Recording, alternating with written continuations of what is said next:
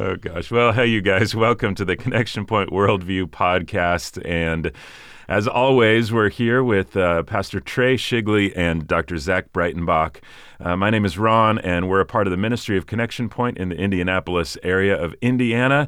And this is a podcast designed to help take you as a parent or guardian a little bit deeper into places that your student has already gone. So welcome back, you guys. Thanks for diving in with us this time.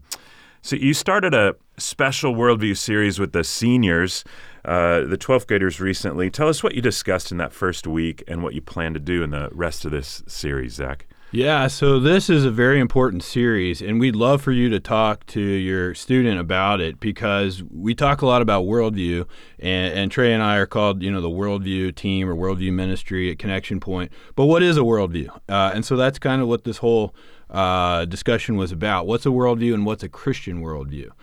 So we talked about a definition of a worldview, whether everyone has a worldview, how a worldview shapes the way you look at things, what does it mean to have a Christian worldview, and what impact does that have on your life. But this isn't just an academic exercise of sort of giving a definition. It can seem kind of dry and boring if, they're just going to define a term for them. But that's not really what this is about. We do define the term worldview, but we really unpack it. And we talk about how this concept is very practical and relevant in our lives. And we even started off with some examples. And we talked about, say, 9/11. And you look at that and you say, man, did these people these terrorists, did they just wake up one day and say, I think I'm going to fly a plane into a building? Obviously not. There was a worldview behind it. There was a belief system that led to your actions, and we talked about how our beliefs affect our actions. We talked about Charlottesville, Virginia in 2017 when a white supremacist ran over protesters in a car. What would cause someone to do that? How can two people look at something and see it so differently? I would look at that and say that is evil, but to the person who did that made sense to them. They thought that was something that made sense to do. Or even something more positive like becoming a medical missionary. Why would somebody commit their life to doing something like that? This topic is not just about giving a definition. It's about understanding who we are at our core and why we do the things we do. And as far as the rest of the series, the next 2 weeks that we have with the seniors, we let them pick what we're going to do. We gave them some options. And so next week we're going to be doing a Q&A. So who knows where that will go, but excited to see what questions they come with. And then the third week, we're going to be talking about sort of the big story of the Bible. How does the whole Old Testament and New Testament fit together? What's like the overarching story? And then a little bit about church history. What happened after the Bible? So we'll talk about Acts, the book of Acts, and early church history, and then kind of a high-level view of what happened in church history after that. So that's what they picked, and I'm excited for us to talk about that. That's cool. Plenty to tune in for in these upcoming weeks. So you gave a long definition and then a short definition of worldview. Can you sum those up for us, Trey? Yes. So I'll give us the short definition and then the long definition, and don't let the long definition scare you because then we'll break it down kind of into parts to explain it more. But very simply, a worldview is our view of the world. It's how we answer the big questions of life, and it guides how we live. So it's just how do you view the world, answer its big questions, and then how does that guide how you live? It's also could be described as a story. We use stories as human beings to explain everything. And your worldview can also be a story that we believe explains how life works. How did everything begin? Where did we come from? What's wrong with the world? What's the purpose of my life? How do we fix what's wrong with the world and with us? And how do we end up? Where's everything going? And that's the framework of a story. And so your worldview can also be often described through the lens of a story. And then if we break worldview down into maybe a longer definition, it would be that it's our beliefs, which may not be true and may not be consistent, It's the beliefs that we accept, perhaps even without thinking much about them, about the way the world or reality really is. So it's about the big questions of life. Our worldview also includes our commitments and our heart desires, and it's foundational to how we live and how we behave. So that's kind of the longer definition, but what we took students through is breaking down kind of each of those parts. And so a big part of a worldview is that it includes beliefs that we accept, but maybe we don't give them a lot of thought. We haven't actually processed. Not everyone has thought through why do they believe what they believe. And so if you question them like, okay, why do you believe that? Or why do you say that? They might be like, oh, well, I don't know. Like it's something they believe, but they haven't actually given it much thought. And then it's about the big questions of life. It's not about what your favorite snack is, your favorite toothpaste flavor, your favorite cereal, but it's about the big foundational questions of life. Things like, what is ultimate reality? Is there a God? What is God like? Is there no God? What is the universe? Is it eternal? Is it created?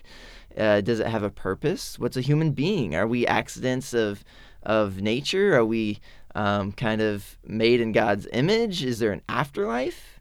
What is the afterlife like? So these big questions of life. Some other ones are like, how can we know what truth is? Can we really know what truth is? What is morality? Is morality even a thing that is true apart from us, or is it just kind of depending on person to person? And is history going somewhere? Is there purpose to everything? Is life cyclical, or is it going someplace? And so those are some of like the big questions that a worldview is answering. And the thing about your worldview, because everyone has one, is that it may be true or it may be false. And we know just from logic, not everyone's worldview can be true because there are worldviews that contradict each other. And so your worldview belief may be false. And there are some worldview beliefs that are also true. And then the thing about your worldview, because we haven't thought through them always, is that they aren't always consistent. We often contradict ourselves, and we can see that in the way we act. Sometimes we act differently than what we say we believe, or sometimes we have two beliefs and we haven't really reconciled them with each other. And so often morality is something that we get into contradictions where we say, some people might say morality is individual, depends on the person, like each person decides what's right or wrong. But then we condemn certain things like racism, right? Or slavery or other things, murder. And it's like, okay, well, that applies to all people. You're not saying that a morality is relative here. So we're contradicting ourselves if we go that path. And then our worldview isn't just about what we believe mentally or what we think logically, but it also involves our heart desires. Sometimes, not sometimes, most of the time, we don't do what we say we believe. We do what we feel is true. And so we do what we want to do. And so your worldview is often revealed through your attitudes, through your heart posture, through your actions. And it really is more than just a mental conception of the world, but it actually is shown through how we act and believe. And finally, a worldview is the foundation for the rest of our life. How I live, how I behave, it all rests upon that. Kind of like the classic example of an iceberg, right? Most of the iceberg is underwater, and that's your worldview. What you see is what's above water. It's your actions, your speech, how you treat people, how you go through life, but all of that is resting on your worldview, how you answer the big questions of life. So that's kind of how we broke it down for students. So it seems to me that some people tend to avoid thinking about the big questions and just kind of skate through life. So does someone like this have no worldview? Is it possible to have no worldview? Can you speak to that one, Zach? Yeah, we talked about that question, and this from the movie Ferris Bueller's Day Off. If you've ever seen that, Ferris Bueller at one point in the movie says isms. Like theism or pantheism or deism, the different belief systems or worldviews of the world, He says isms are not good. A person should not believe in an ism. He should believe in himself. So in other words, he's basically saying, I don't have a belief system. I don't have a worldview, and a person shouldn't have one. I just believe in myself. Well, the problem with that is that is actually expressing a worldview, right? It's expressing something that might be described as like egoism, where you're kind of the center of your world. You're wrecking one of my favorite films, by the way. Here, it was a fun movie. But I don't think it's possible, right? Because even someone who does skate through life and doesn't think very deeply, as some people don't think very deeply, they tend to absorb their worldview, right? We all go through life, and every day, by the way you treat people, by the way you speak, the way you act, it's flowing from the way you understand reality to be, right? Even a baby has a very rudimentary sort of worldview. They understand when I cry, my mom comes and gives me food or whatever. And that's how reality works, right? At a very basic level. As we get older, it gets more sophisticated, but we all have an understanding of what we take the world to be, what we think reality is like, and we live accordingly. So I don't think we can escape that. We can't get away from it. It's not possible to just opt out of having a worldview. It is possible to not think very much about your worldview, which is not recommended, right. But it's not possible to just have no worldview. So one more question on something you said earlier. You said a worldview can be thought of as a story that makes sense of the world. So can you give an example of that? Yeah. So every story, as Trey mentioned earlier, has sort of like a beginning, sort of some explanation of why the world's screwed up, why there's problems in the world. Can we fix it? If so, how? And then there's a conclusion to the story. So an atheist story, for example, might go, and atheists might have different worldviews and different ways of thinking about how reality is, but it could go like this, like, where did we come from? Well, we're accidents of nature. Why is the universe here? Just no purpose. It's uncreated. We're uncreated. We've evolved without God, that sort of thing. Well, what's the big problem with life? Well, the problem is religion. Religion is unscientific. It blocks progress.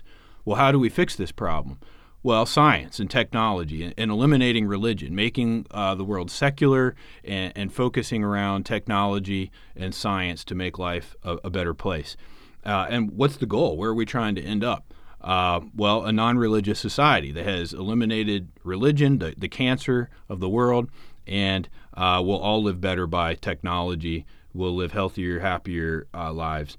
And so that's a story, right? That's a way of seeing where did we come from, what's the problem, what's the fix, where does it end up? Not all atheists would agree with that story. That's a fairly optimistic atheistic worldview, but there are less optimistic ones. And Christians have a story too, right? We have a story of where did we come from, right? We're created by God. We're made in His image. The universe was not an accident. It was specially created by God from nothing. What's the problem? Sin, the fall, right? We've rebelled against God, and that had real consequences, including spiritual death and us being separated from God.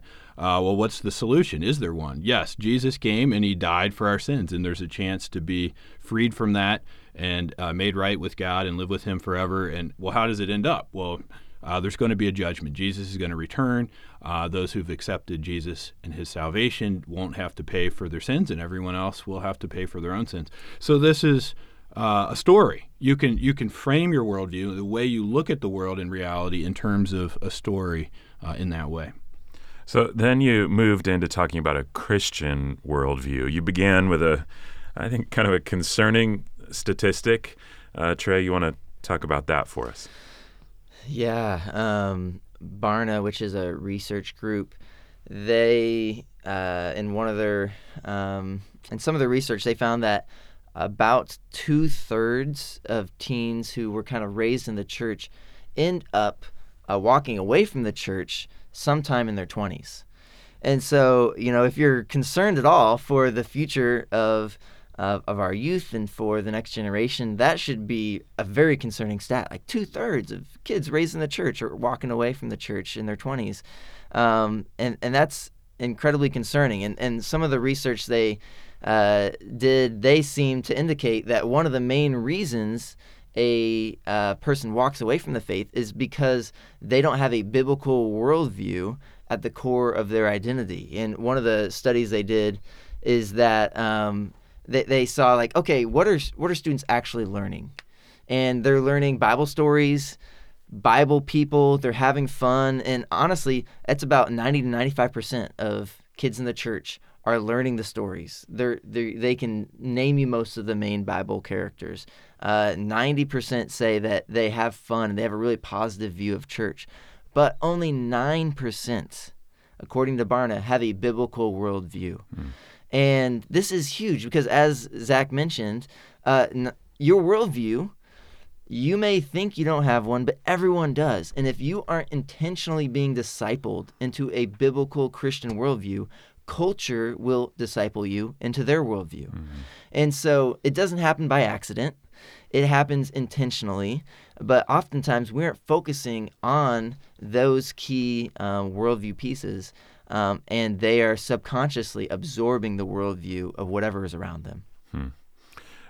I'm adding a little bit in here, but is there a distinction between walking away from the church and walking away from the faith? I mean, there's obviously a correlation because your faith can be developed in church, but then I could also kind of imagine that some students find the church part irrelevant and walk away from a weekly gathering, a worship service, a class, or Sunday school or whatever, but not necessarily from Jesus. I know that's a little bit off track, but it makes me think of that. Have you that's seen true. or found some of There that? is a difference between walking away from church and walking away from Christ, and it is possible to have a relationship with Christ and not go to church, Right. though that's not advisable, Right. and not biblical. No. But that statistic that Trey mentioned is about church teens who stop going to church. So it's teens who went to church at least 2 weeks out of a month as teenagers, and then between the age of 18 to 29, they just stop going. Yeah. And usually when you do walk away from church, you're not in a good place spiritually, and you're not seeking God, and you're just checked out. Yeah. And as Trey said, Barna found that it's mostly because their Christian faith wasn't really at their core. It wasn't something foundational to who they are, and it was easy for them to walk away from church, Right. and likely from God. Yeah, if it's not really contributing to their discipleship journey, but it's just kind of a fun hangout, and that's all it is, I could see why it would be easier to walk away from. Yeah. So that's big stakes. So what'd you say about how the Bible answers the big questions of life? Zach, you want to take that one? Yeah, so Trey kind of mentioned like some of the big questions that your worldview is going to answer, even if you haven't thought about it very much. But let's run through it real quick, right? So what is ultimate reality? Well, it's not the universe, it's God. God is the ultimate foundational thing to reality. He created the universe. The universe isn't the thing that's eternal and uncreated and always there. Ultimate reality is God. It's the Christian God, the Trinity, who is perfect in every way and has all these omni qualities. What's the universe? Well, God made it. He made it from nothing. It hasn't always existed, but God has. What's a human being? Well, we're made in God's image. We're loved by God. We're special to God. We're more special than the physical universe by far, but we're also rebels against God. We're sinners and rebels, but we're loved by God. Is there an afterlife? Yes. So we will be with God forever or punished forever in hell, separated from God. Can we know how the world is? Yes, God has created our minds to be able to know and understand at least adequately the world that He's created. We don't have perfect understanding, but we are able to understand the world, which in philosophy is a big question called epistemology, and it's a big question of can we know things and what can we know? Well, as a Christian, I think we have a basis for thinking we do know things at least adequately because God designed our minds. What's morality? Is it real? Yes, it's real. God is the perfect moral standard. Evil is rejecting God's commands. We have a moral law that applies to us whether we like it or not. That's a huge part of our worldview. We don't get to make it up for ourselves. Is history going somewhere? Yes, according to the Bible, history is leading to the return of Jesus. History is not random. It's under God's sovereign control, and it's not cyclical like reincarnation. It's going in a line. It's heading toward something. It's headed toward Jesus' return. So if you think that that's the answer to these questions, that's going to shape everything else. It's really going to shape how you live and how you see the world. We're kind of building it here, but then what would be a good definition of Christian worldview? How's that related to the greatest commandment? Zach, you maybe spoke to that. So like we've been kind of indicating, a worldview is not just your head knowledge and your beliefs, but it's kind of the whole of yourself. It's your will and desires. It's your emotions. It's your actions and speech. It's your thinking that underlies everything. And I think this relates to the greatest command of Jesus, because when Jesus was asked, what's the greatest command? He said, love the Lord with all your heart, all your soul, all your mind, and all your strength. And the second greatest is to love your neighbor as yourself. So I think a worldview involves, a Christian worldview involves this, right? If I was to sum it up, your faith in God defines every part of who you are, and your whole self is aimed at loving God. So you love God with your heart. You love him with your mind and your thinking about the big questions of life. We want to line that up with the Bible. We love God with our soul and our desires and our inner self. We love God with our strength, our physical body, our actions, our speech. So our mind, our will, our actions, our body, our attitude, everything is oriented toward loving God and loving others and honoring God in every area of our life. And we want to have consistency in that, so that our mind doesn't say, I believe this, but then the rest of our life and our actions and our speech and our emotions and attitudes, they don't line up. A genuine Christian worldview is going to have consistency in all those areas. I like that link to the Great Commandment there. Okay, so you closed out with some personal application and the story of a young man who showed what it means to have a Christian worldview. Wrap us up talking about that, Trey. Yeah, the whole point of us talking about worldview is we want it to become actually practical, and for at least people to see that it is practical and then live that out. And so one of the things we had our high school seniors do is, hey, what are some areas of your life that are most hard to bring into alignment with a biblical worldview? What do you see your peers struggling with to bring into alignment, and what do you personally?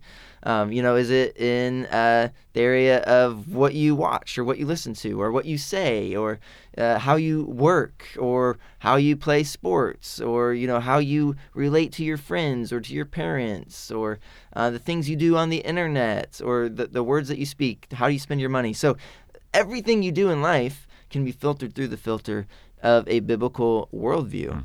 And one of the keys I think is huge is if your life does not contrast with or look weird at all to the people around you, then you most likely are not living a biblical worldview. Because the biblical worldview is so drastically different than the cultural worldview and the worldview of other people around you, your life should look different. And if your life isn't presenting things that are kind of shocking or unique or that stand out, then maybe you aren't fully living out your Christian worldview. And so we gave some examples of, okay, you're tempted to cheat on a test. Okay, you say everyone is cheating, but if you're looking at it through a biblical worldview and you're wanting to live in integrity with that, how would you respond? How would you act in that situation when you are tempted to cheat? Or say you have a grandparent who was a believer who passed away. How does you grieving through that process, how does that grieving process look different for you than for someone who doesn't have a biblical worldview? And we gave a great example of this man named William Borden. And he lived a long time ago, about 150 years ago, and his life is one of that was shocking to the world around him. He was born in a really rich family. He had a really huge inheritance that was coming to him, and he traveled the world when he was a teenager just because he could, and his parents paid for him to go around the world. But what he saw around the world broke his heart. He saw people who were living in poverty who didn't know Jesus. And so he decided after college, to become a missionary. And so he gave up his fortune, he gave up his privilege, he went into some of the toughest places in the world, and the people around him were shocked. His parents were shocked. They're like, what are you doing? You could live the life of ease, of power, of privilege, of prestige. And yet he's saying, no, my worldview, my biblical beliefs are driving me towards this. And so he had this call from the Spirit, and he chose to obey it.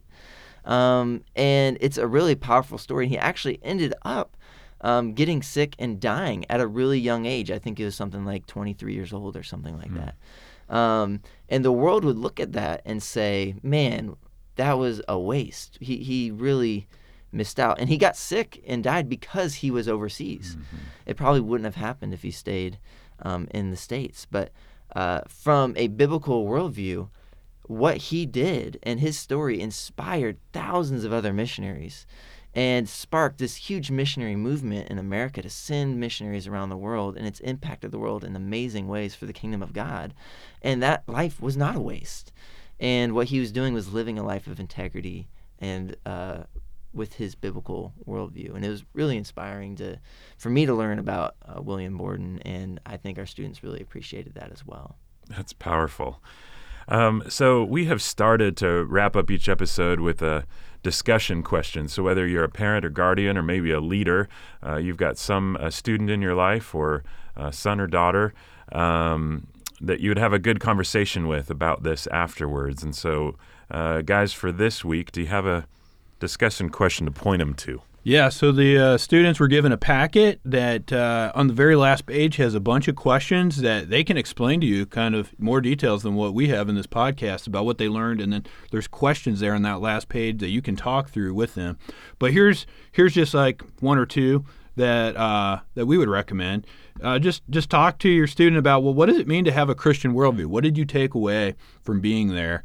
And just unpack that a little bit. Talk about the practical parts of it too. So you guys could discuss, well, what would it mean for someone who has a Christian worldview if they were in a situation like, say, the ones Trey was talking about before, maybe a loved one dies? How does being a Christian affect the way you think or feel about that?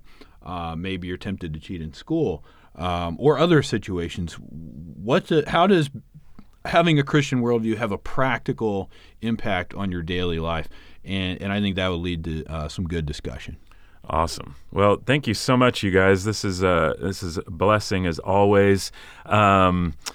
It would help us out if you're listening to this, if you subscribe or like or share this with someone. That'll really help get the word out and hopefully be a blessing to other people that might be wondering about some of the answers to these types of questions. And so if you've got questions about the church connection point, you can go to cp.church. That's a good starting place. Otherwise, we'll be back with another episode here real quick and continue this journey together. God bless.